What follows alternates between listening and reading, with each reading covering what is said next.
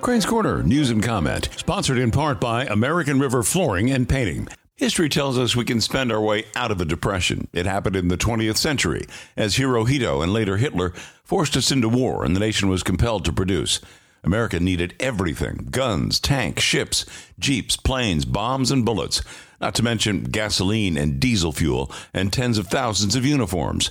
America rolled up its collective sleeves, went to work or went to war, and made the sacrifices to get the job done.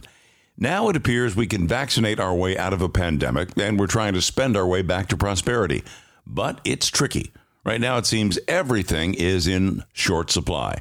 From lumber to labor, many a commodity or product or service is hard to come by, and that's driving prices higher.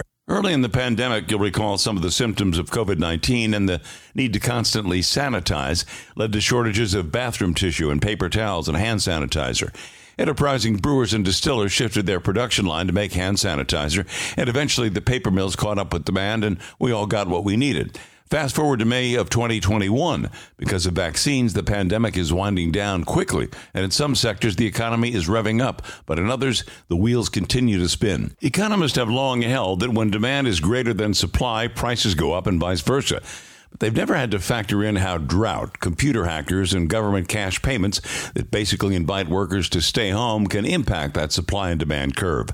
Despite climate change and bad forestry policies and ensuing wildfires in some parts of the world, we still have plenty of trees.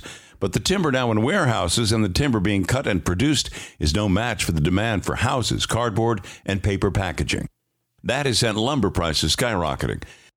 Think of just how many boxes were delivered to your home or apartment via Amazon, UPS, or FedEx during the pandemic. Then multiply that number by a few hundred million. Then consider how much fuel those delivery trucks use. Then add in all that diesel the over-the-road trucks that bring the finished goods to the warehouses consume. That alone is enough to boost prices. But look what happened recently when Russian-based hackers tapped into a giant U.S. pipeline. In a couple of days, gas stations along the eastern seaboard either ran out of gas altogether or decided to triple the price of what they had. Lumber prices are adding tens of thousands of dollars to the price of a new home. Aluminum is also in short supply, and beverage companies like California-based Monster report soft drink cans are now hard to find.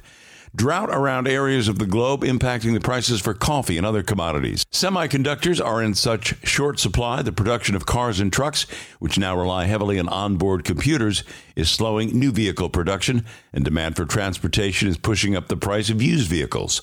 And while the current and former administrations may have meant well, pandemic relief payments added to standard jobless compensation is putting hundreds of dollars more into the pockets of millions of formerly laid-off workers who would make less money on the job so they don't go back.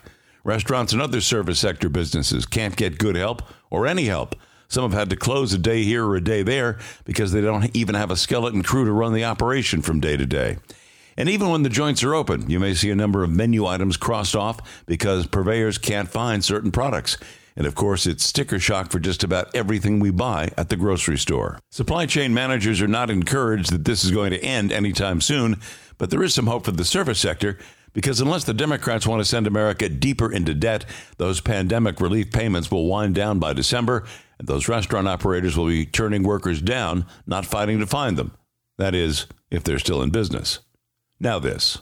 Do you sometimes feel like you're time traveling? It's 2021, but if your home looks like it's 1989, head right over to see my friends at American River Flooring and Painting in Fair Oaks.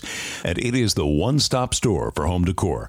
Whether you need new flooring, carpeting, window treatments, or painting, or all of the above, one call can do it all. Mention you heard me, Ed Crane, and take 25% off area rugs.